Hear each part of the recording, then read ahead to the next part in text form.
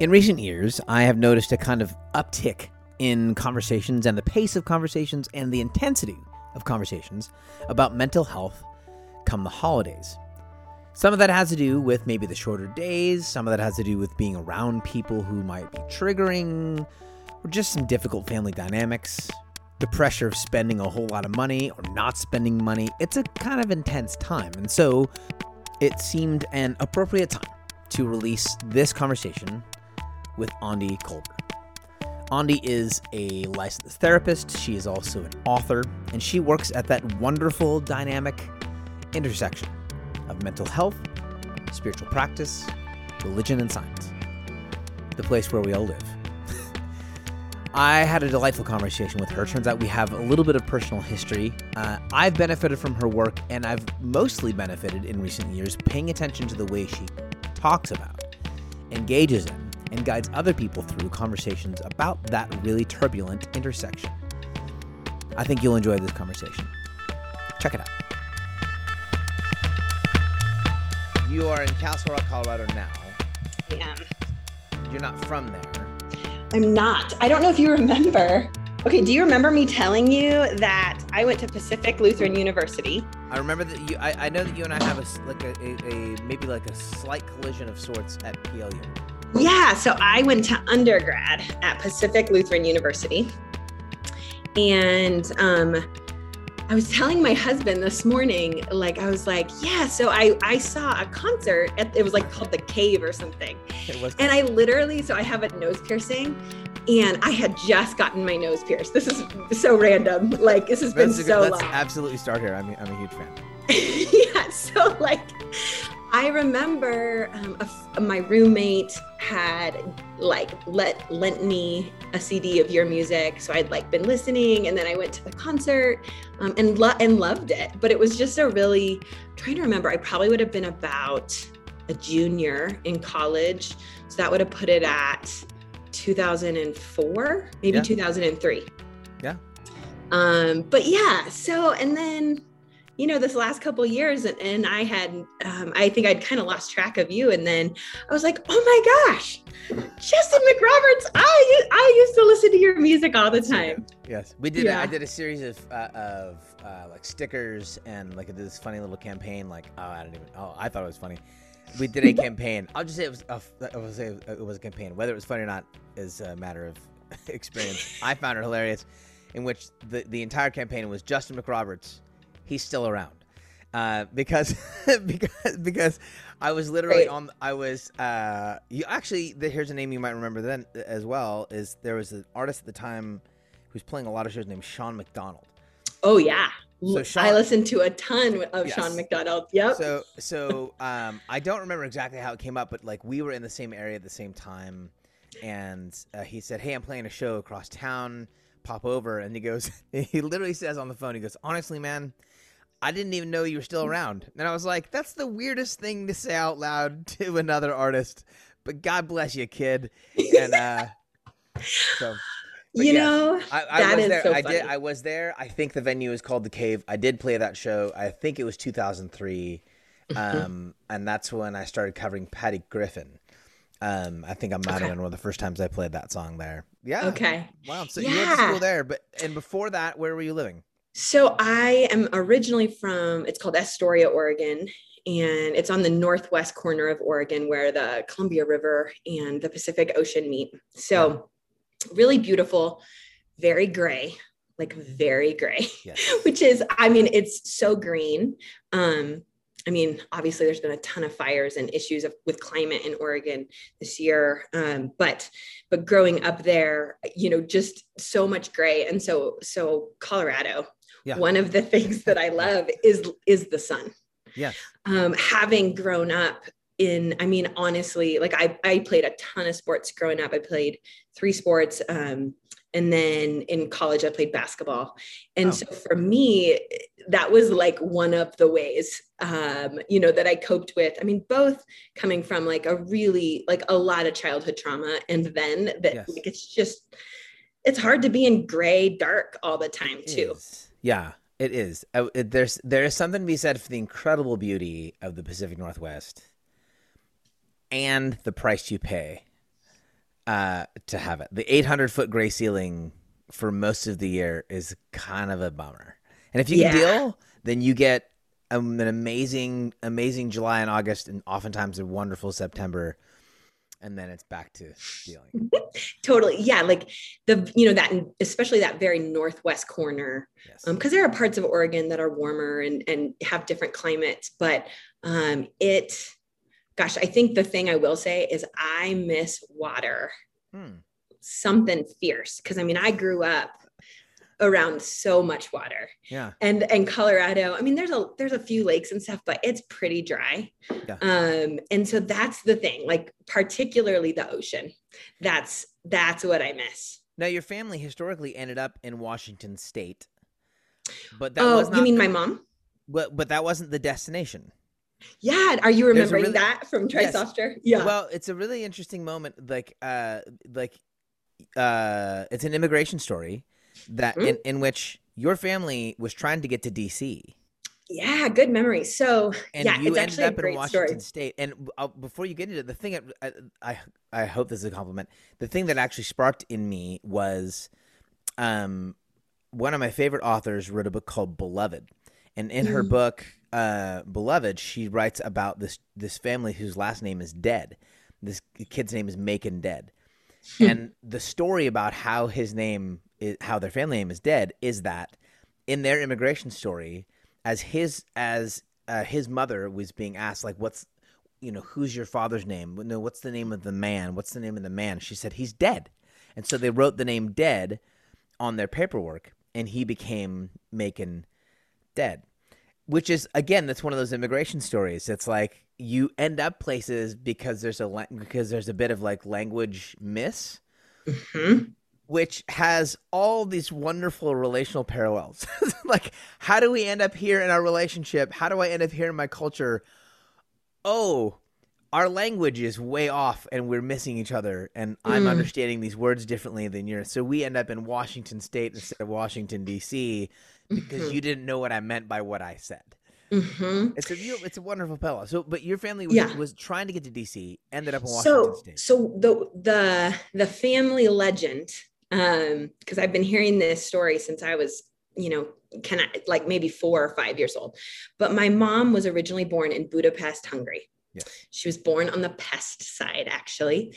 And in 1956, wait, what does that mean? She was born on the Pest side. There's a river that cuts through. It's like Buda and Pest.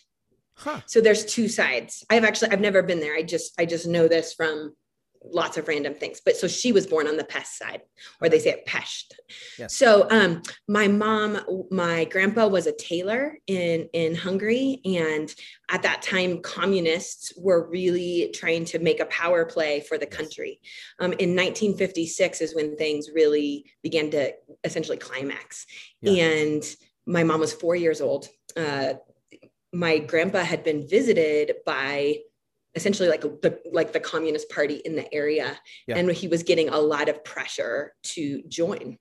And as you can imagine, the consequences are pretty severe, of not doing that. And so my family, my mom and my uncle and my mom's parents escaped in the back of an ambulance out of Budapest. And they went through like Vienna, Austria. And sadly, the ambulance driver was actually arrested when he got back. This is from my mom. And so they were refugees. And so they left and went for a long time, my mom thought that it was to Ellis Island, but they actually were taken up to Canada. I think it was there was like a resettlement center. Yeah. And my grandpa was asked, where would you, they were working towards going to the US. And my grandpa was asked, where would you like to go? And all he could say was Washington. And he didn't know to say Washington, D.C. And so they literally put them on a train. And my mom was raised in Aberdeen, Washington. Yeah. And that's how they got there. And so, I mean, the chances, right? Like all the things, it's pretty bananas. It's bananas. I want folks to read the book, and so I don't want you to recount, the specifics about childhood trauma. I think it's more important to hear you more comprehensively articulate it. But you're still in there are two things you do really early in the book that I think I'm not gonna say are really important, but like that I found really important. Mhm. And the one of which is you're unapologetically shaped by your past and you identify it as traumatic, as opposed to Mhm. yes, like so you are as opposed to the sort of shying around about it. Mhm. That there's not just still a stigma around, and we'll talk about the word trauma in a few minutes. There's not just still, a stigma about having been traumatized or victimized as a child, that it's difficult to talk about publicly. Some of that's embarrassment, some of that's how it's actually received. Mhm. But there's on top of that the layer of like, you should be past that now. That your Mm. life is good now. Mhm. So that shouldn't affect you in the same way. You're really clear early on in the book that this is still not just a part of who you are, it's a significant and formative part of who you are. Can Mhm. you talk about like as an adult with a healthy life, healthy relationships, a career, you are still informed by and to some degree shaped by your traumatic past, and you do that without apology. Like, talk about that tension. Do Mhm. you ever sense the sort of like, I should be over this crap part of things, or is it like, no, I get this now. I understand how the brain works, and this just Yeah. lives in me. Yeah, no, I think that's a great question. I think you're right. And I actually appreciate the word unapologetic. I mean, here's what I will say first is that I've been doing what I would consider like healing work in my life for about 15 years. Hmm. And what I For you, mean by for that, you personally. for me personally, like my own journey of healing from complex trauma, which is what I would consider my experience, meaning it wasn't one event. It wasn't events that were resolved. Right. It was chronic, interpersonal, and sometimes what I would consider big T trauma in the sense of PTSD, of observing Yes. profoundly disturbing sort of interpersonal violence. Right. So I had a combination of that throughout my childhood and Yes. really up until, I would say 22 years old. So I start there because one of the things I talk about a lot is that the more complicated the trauma, Huh. the more complex the healing will be. And what that means is that, like, let's say someone has, for example, a car accident. Yeah. And that car accident fits the diagnostic criteria for PTSD because it was significantly, like, maybe something happened that was, someone came, it was like a life and death situation or something really significant. Yeah. But what we need to understand about that is that that's a single event situation. Yes. And not that that's not important, because obviously if you've developed PTSD, that's very significant. Yes. But if you go to someone who has the training and ability to help you process that, for example, through like EMDR, which is a trauma modality, Yeah.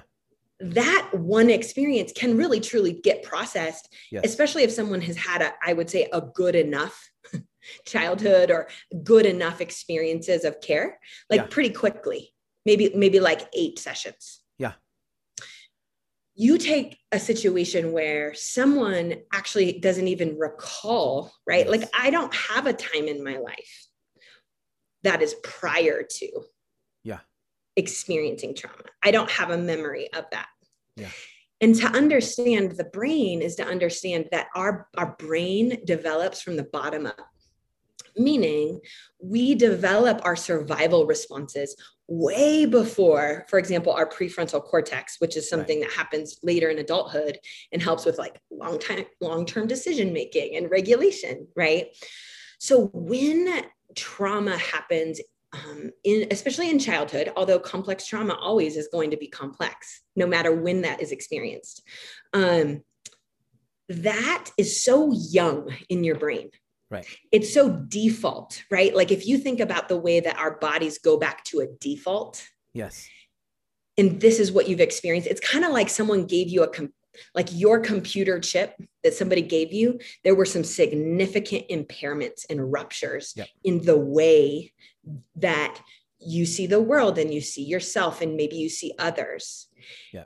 And I want to add here, I know this is a lot, but I like to give a big overview, because whenever people hear trauma, what I notice is either people get really scared, yes, or they get really shaming, yep, too, both of self, sometimes of others.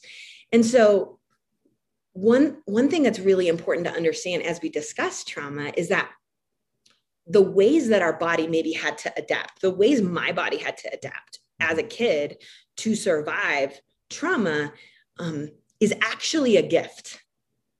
Now, I know that sounds weird, because we're like, your body's natural responses to trauma, not the trauma itself, but trauma. Let's be very clear. But the fact that your body, that's right, your actual body has protocols, capacity, and capacity is a gift.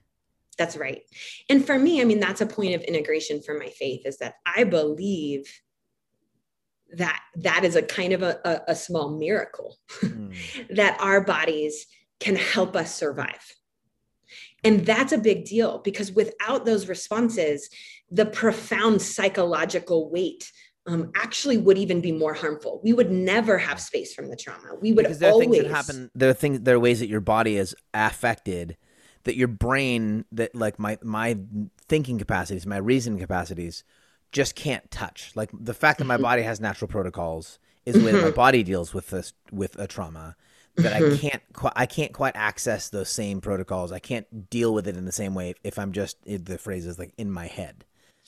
Yeah. I mean, I think as we do healing work, we learn to integrate, and that's part of what it means to move towards healing, is that, those parts of my story, those never go away.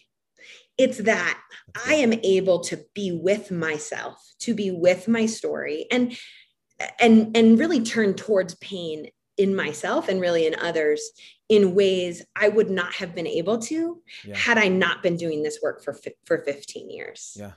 So for me, and I want to add, there is ways also to really move trauma through your body. Yes.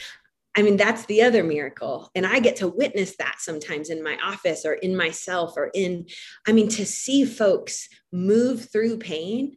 Like it is an honor every single time.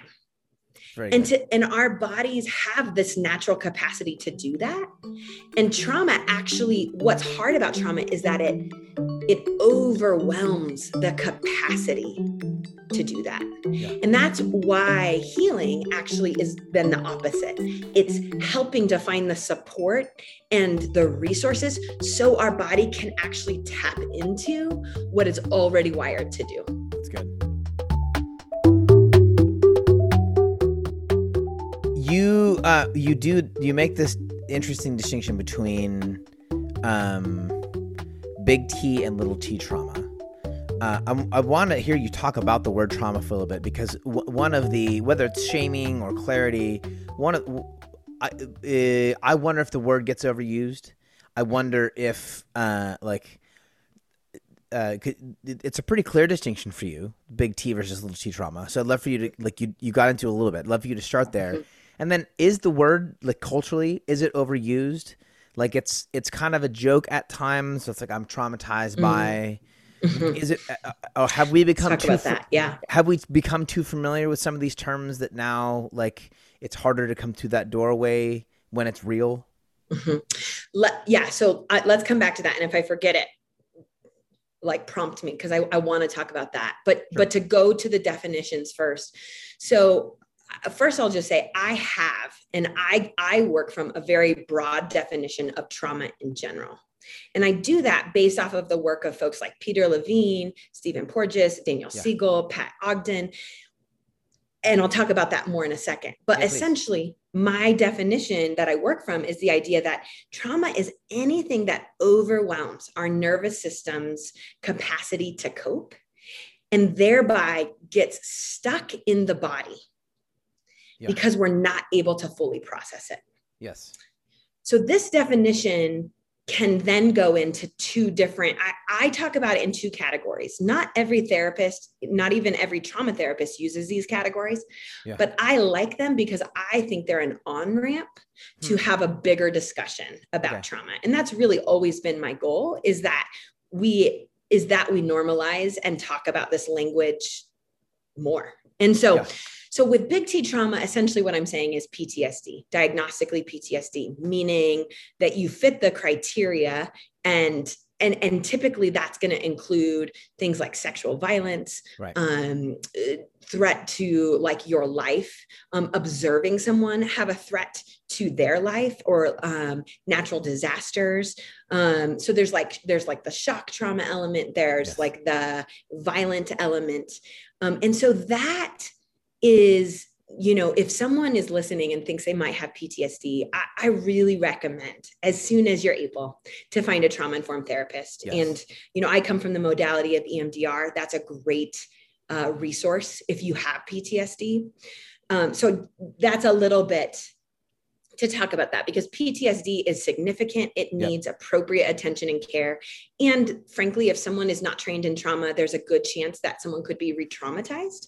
So it's really important to find someone who actually like knows what they're doing. And in this part of what I'm getting at is it's one thing to say, and it's not untrue, that like, you don't get to tell me how injured I am. There's a way in which like, you were injured by something. And interpersonally, like, hey, you don't get to tell me how bad that hurts. The other side of the coin is, because the brain does have particular capacities and protocols, there are certain ways that are a little bit more universal. That like, this is a kind of trauma that does have a different, oftentimes, most of the time, much deeper and longer lasting effect.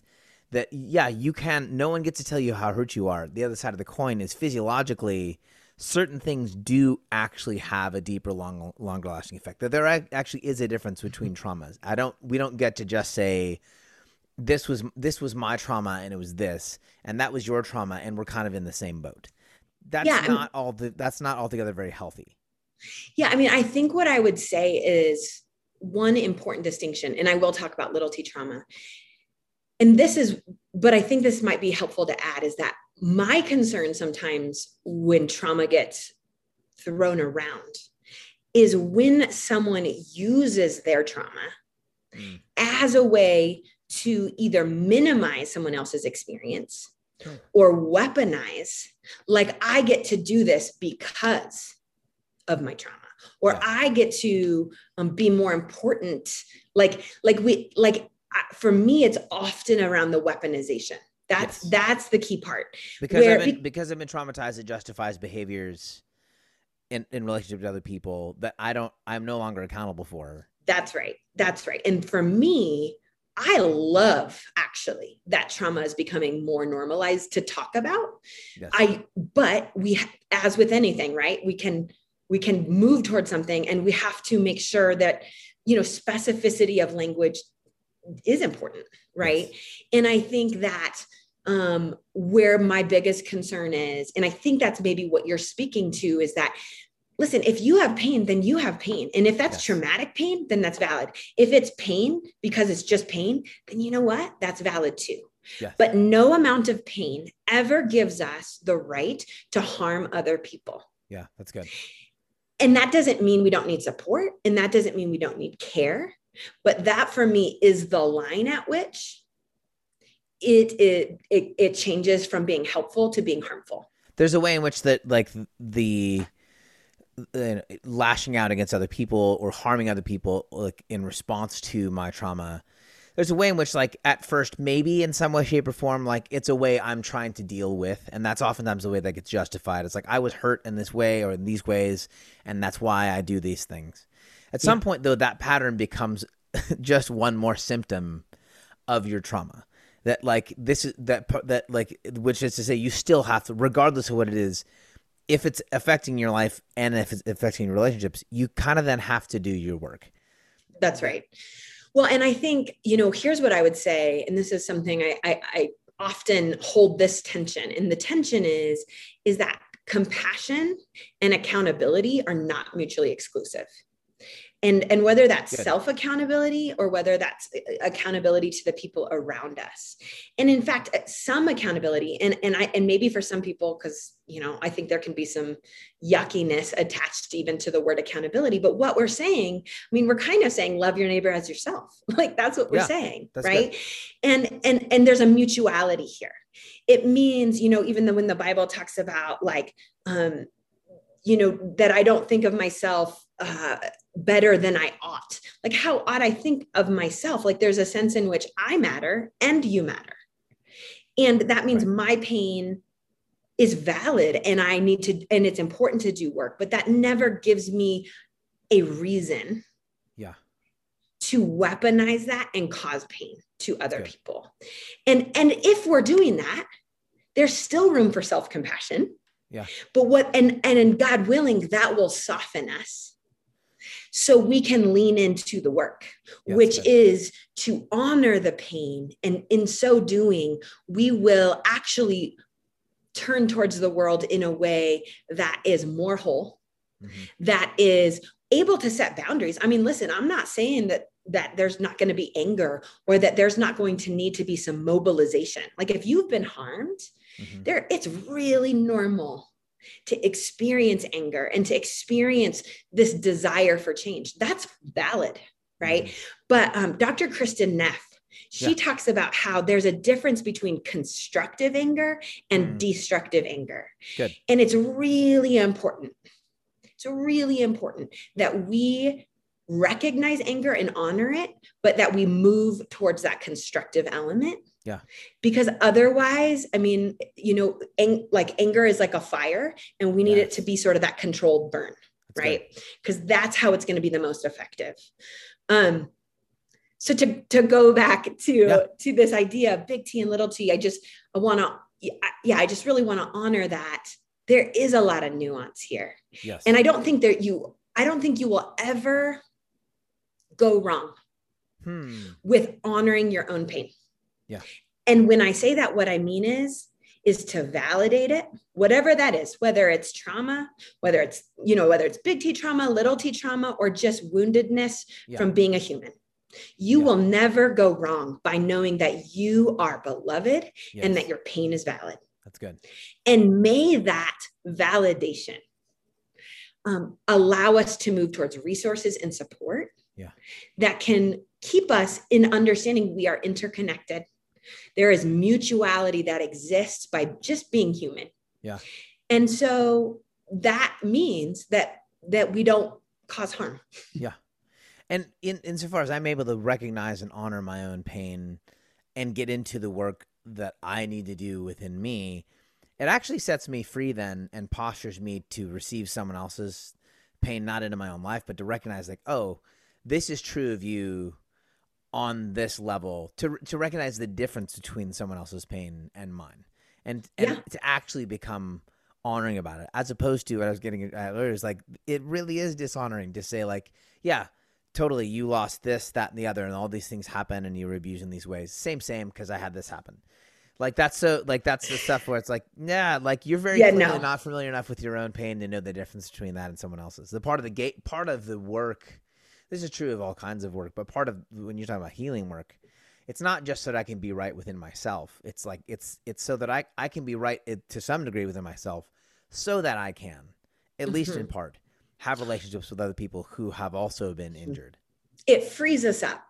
Yes. Is really, I think, what it makes me think of is that doing our own work is an essential, it's a dance, right? Yeah. There's a relational dance, because if it gets stuck, it's no longer a dance, and actually probably speaks to a sense of there is some traumatic energy, frankly, actually. Really like, because whether our attention gets focused outside and it's stuck, or the attention gets stuck inside, it's stuckness. And really, as a person, like my therapy work is really body centered. It's very based in our nervous system. And when we understand that, again, that mutuality, we are made to have a dance of the attention, of energy, of time. Like that's literally just how we're wired. And when that can't happen is a signal that might need more attention. That Good. may need some more care. That might need some more support. Yeah. And so, yeah, I mean, I think this is the other thing I will just add is, and I can't remember who came up with this original idea, but it's not me. So I'll say that. But there's this idea of concentric circles of grief. Okay. So meaning like if you were looking in like a tree, in the middle of a tree, right? Like there's the rings. The rings. Like let's say someone experiences a loss. The person who's closest, like a death, the person who's closest to the death in this idea, this theory, should be placed at the center of that ring, of the, you know, the tree rings or whatever. And whoever is on the outside of the ring, like the person on the inside can sort of ask for their support. But the person on the outside of the ring really shouldn't ask the person in the center for their support. Yeah. And this is why I think this is a really helpful idea. Like when someone is going through something really hard, it is actually appropriate for their pain to be centered. Yes. So for me as a therapist, like, listen, I'm a survivor of trauma. I've had a hard couple of years. I got stuff going on in my life, but my job as a therapist is when I'm with my client, I am centering their pain. It doesn't mean that my pain isn't valid. It means it is part of my ethical duty to have the internal and external resources to contain what might be going on in my life so that I can really honor and be with and attune to my clients. Like that's the work. Insofar as when someone is closer to the pain or the person specifically, if you're talking about centering pain, that if someone if you're the person closest to the grief or the person experiencing the grief or the trauma, that your pain, it's appropriate, what you said, it's appropriate for that person's pain to be centered. Can you talk about what that looks like on the cultural level? In other words, insofar as that's true individually, how well does that translate to larger cultural moments? Whether that's the Me Too movement over the last should have been longer, decade or 12, or whether it's centering in media and otherwise Black pain in America. Is there a direct relationship between does that work on the larger cultural level as well? You know, as I think about this sort of just off the cuff, I think that it does. I mean, I am an advocate for we as a whole entire culture need to continue to do more work around mental health. Yeah. And I think as we have more resources, we will actually have better capacity to say, okay, this situation right here is not about me. Yeah, that's good. And that does not mean that my life story and experience doesn't matter. Yes. It means in this particular situation, you know, whether it's someone sharing about their experience of racism or a woman's experiencing sexual assault or whatever, you know, sort of systemic thing is happening. Yeah. I think that, you know, we need a certain internal tolerance. Yes. To be able to say, like, it's like this internal and external conversation. The internal part is me saying to myself, oh, here's some valid pain. I have some stuff going on and there are people that I can talk to about it. And so I'm going to do that, but I'm not going to talk about it here. Because this particular, whatever that is, whether that's on social media or maybe isn't the place for me to center that pain. And obviously there is nuance, right? There's always going to be nuance. So, you know, I think that's important to recognize. But I think that, you know, the dance of this is, it's never about suppressing our own pain. It's never about shaming ourselves like, oh man, look at you with, you know, you can't even keep your mouth shut. Like, that's not what it's about. Right. And, you know, even in Try Softer, one of the language that I use throughout is compassionate attention. We learn to pay compassionate attention.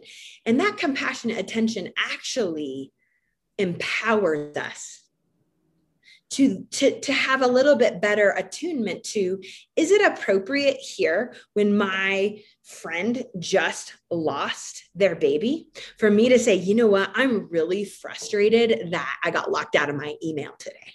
Yeah. And I'd like to talk about that. Right. That's good.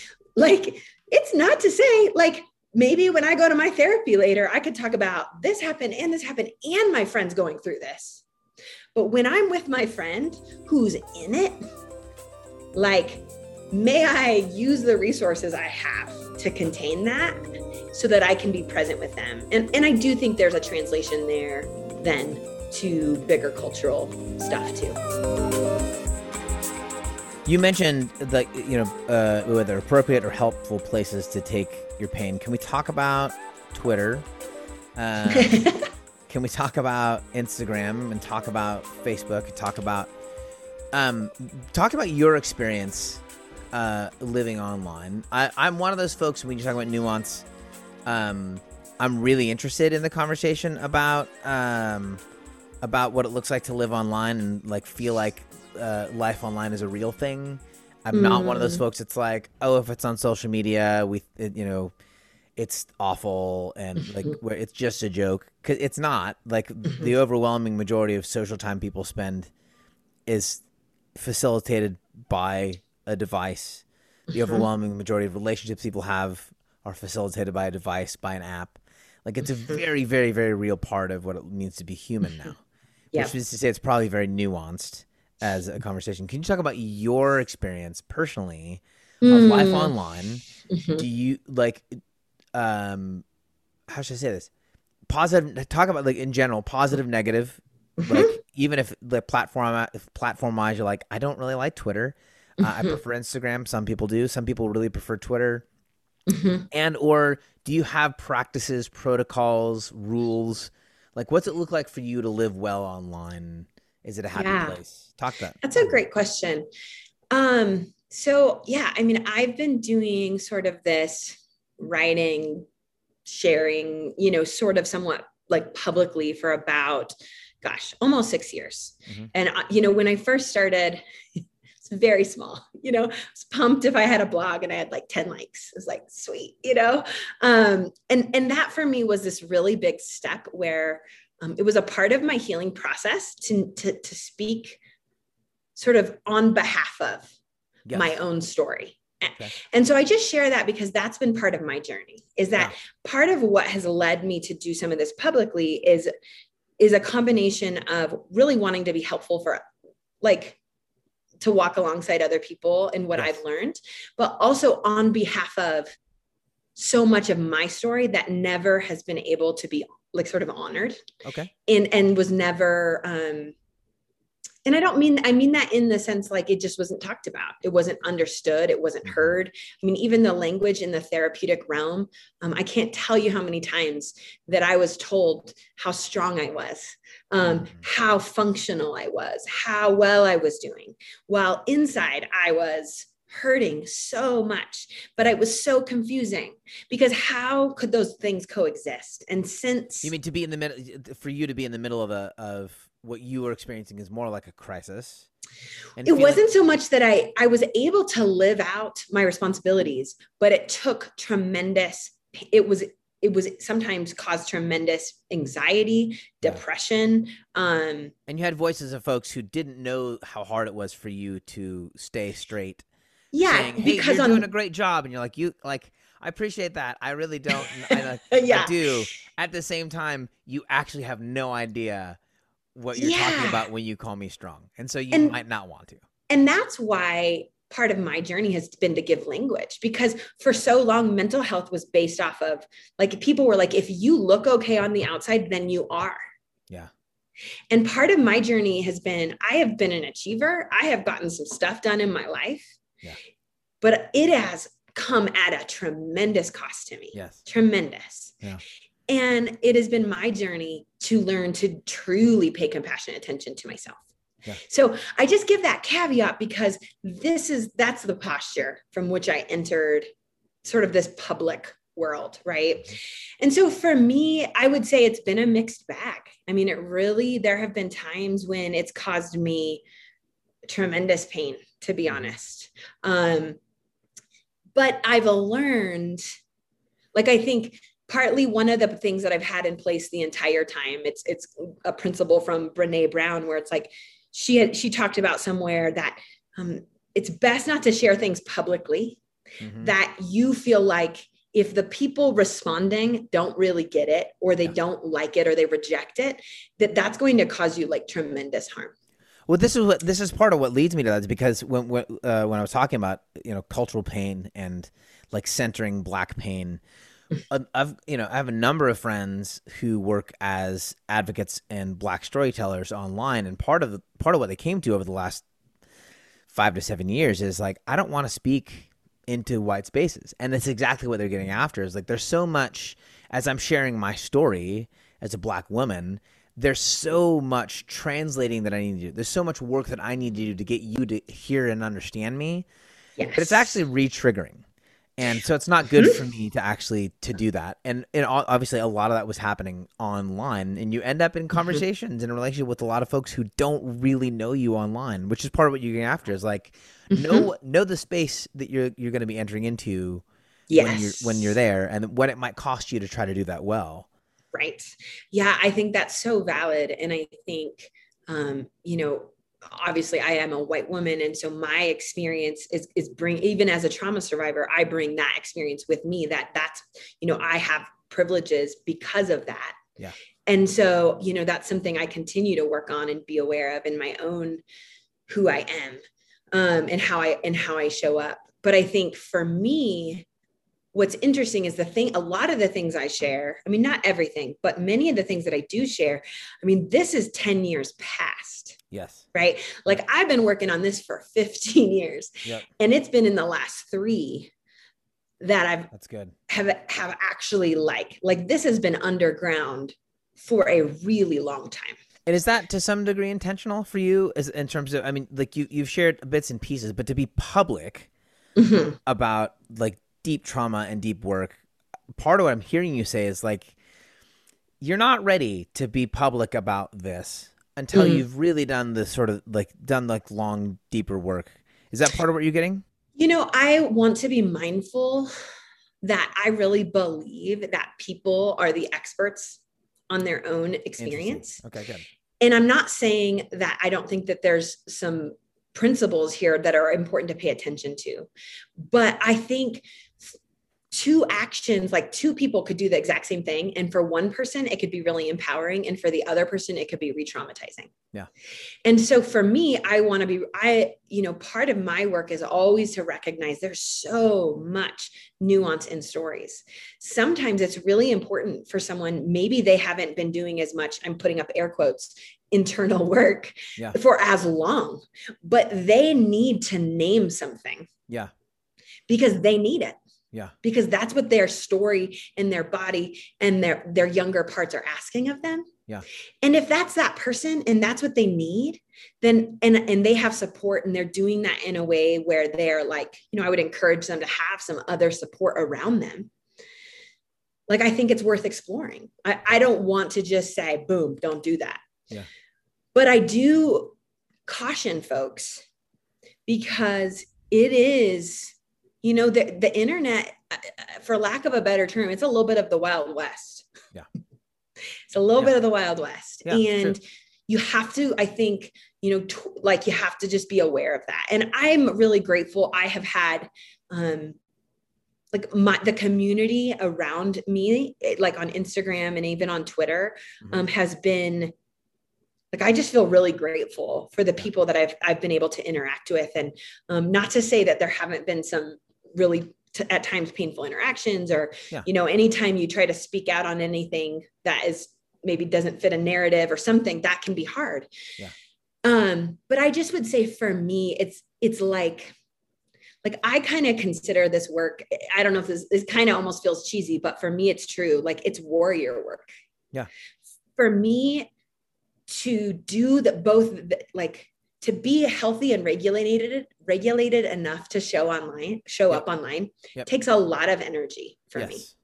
It is emotional labor to And be I online. wonder if that's the case for a lot of folks who don't identify that as what happens. In other words, that's like the exhaustion, the frustration, like some of the sort of psychosomatic patterns that folks have, the sort of the odd postures towards addiction that folks have with their device use. To not recognize that it is emotional labor. Like, I get that you're just holding a thing. It's 4x3. I understand that. But the amount of emotional energy that goes into your experience, and even like the preparation for the experience, that's probably exhausting you.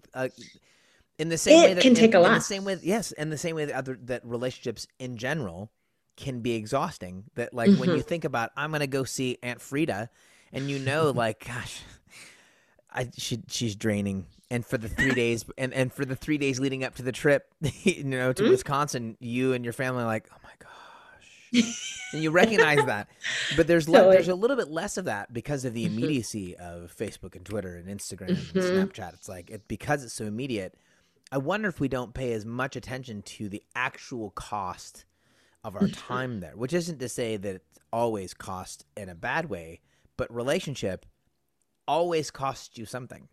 Yeah, no, I think that's true. And I mean, I think part of it is it's really easy to get disembodied, right? So we're moving into like there's a sense in which our bodies, it's easy to get into sort of a numb, right, scroll until we get something that activates us. And then there's this very, it can be very like too much up and down and not enough just like I'm living from my actual self, like body.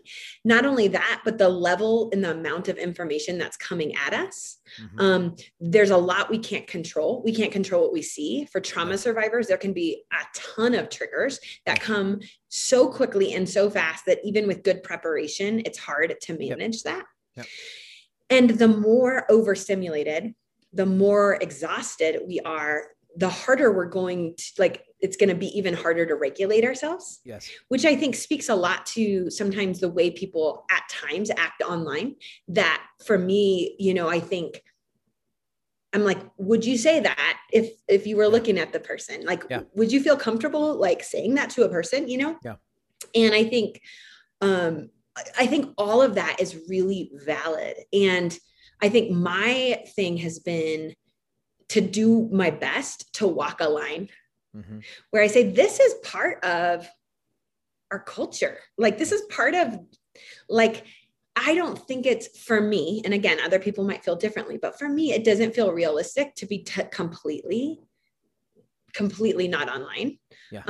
Especially, I mean, frankly, as an author, like that's just a thing that is kind of a part of it, but it's been important to me to say, okay, so how can I be creative?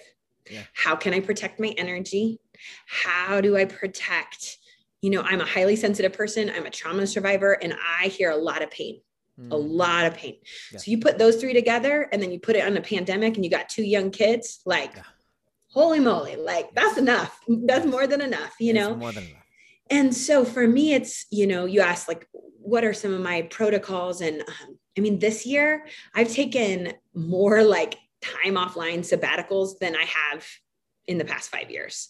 Part of it is to recover from my book that came out in January of 2020. I mean, just such an honor. The book has really resonated. Yes. But it's also like, it was at a time when I had the least amount of support or childcare or like really any bandwidth. And I was like, holy moly, like perfect storm kind of. And so like, I regularly try to take weekends off. I regularly delete my apps from my phone.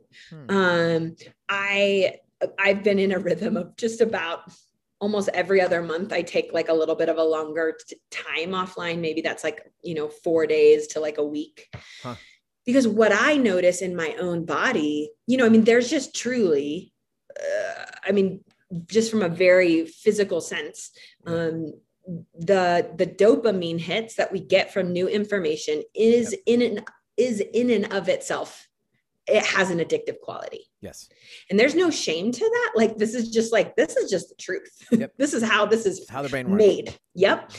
And so for me, when I choose to get offline, if I've been online a lot and then I get off the first day, I have like this itch to like check it. Mhm. I want to check it. I want to check it. And it's almost like I really have to like ride that and say, okay, yep, there it is, you know, and I try to be really kind to myself. And if I end up looking once, okay. But I think of it as sort of titrating off. Yes. And I do that pretty regularly because that helps me come back to a more centered place. Yes. And so, I mean, you know, the more intense things are, the more often I take breaks is kind of my philosophy. And so, but yeah, I mean, it's been bittersweet, you know, like it's been so cool to like, you know, as I've connected with more folks online, as more folks have found me, those types of things, like it's an honor, like getting to have the sort of ability to encourage people that I will never meet probably, you know, or like have my work influence them in ways that are helpful and meaningful. Like, man, that's phenomenal. But it does come at a cost. Tell me about, you mentioned, we'll wrap it up with this, is, you know, the work that you're doing now to some degree is tied to a decade plus of schooling and inner work and experience. I'll caveat this first by saying one of the other things I really enjoyed you doing at the very beginning of the book is talking about how much you do like your work, because there is a I don't even know how to describe it yet, because that's not like a big deal, but there is this little like anti-work. There's almost like a fissure, like in the cultural conversation between like health and anything else, and that work ends up getting kind of shuffled off into the corner with hustle and overwork, and it's not like no. Work is a beautiful, essential element of what it means to be human. I mean, Elon Musk dropped that hint a couple of days ago or whatever about the Tesla bot, and said that at some point in the future, if you want to do menial manual labor things, you can, but you won't have to. And folks are like, "Oh, have fun." And I was like, "I don't think that's actually true. I think that's trash." And I think like working and living in your body, like actually having work is an essential part of what it means to be whole and healthy. That like my natural healthy posture as a person is not rest. My natural healthy posture as a person is not work. It's belovedness, and both work and rest find their home in that. But like functionally it gets played out here. I loved that you celebrated work at the very beginning, because so much of the work I'm paying attention to now is very like, it's just if you're working, you're probably working too much, etc. So I really enjoyed that you did that. I want the stuff you're doing now, as you mentioned, a lot of it is tied to 15 years of inner work, of learning to rest, of getting healthy, also doing like tons of research. What will it look like for you to, and you get to define this for yourself, to have been successful? And not just in this season, but when you think about 15 years from now, at 15 years from now, if you look back over the next decade and a half, what will it have meant for you? How will you, what metrics will you use? How will you define the success of this next decade and a half? Oh, I love that question. And first, I just want to say, I'm so glad that you resonated. I want to answer your question, but I just want to say, like, I do think work matters. Yeah. And, you know, one of the things that I wrote earlier in the year that I think of it a lot is, may I work from love and not for it. And that for me is like the place, right? Like that's my sweet spot of I'm doing this like from myself, not for approval, not for whatever, like this is what I'm made to do, you know? Yeah. So I just wanted to say that because I love what you're saying. So this question of success, I love this because I talk about, I often, my husband and I, we always riff about this idea of what does it look like to redefine success? And I think our culture often has projected what success means through things like, here's how much money you have, and here's what you're able to do, and here's your achievement and all this stuff, which I know many people are familiar with that. And I think for me, one of the big things is that I lived in integrity with myself. Yes. That the choices I've made are in alignment with who God made me to be. That's really good.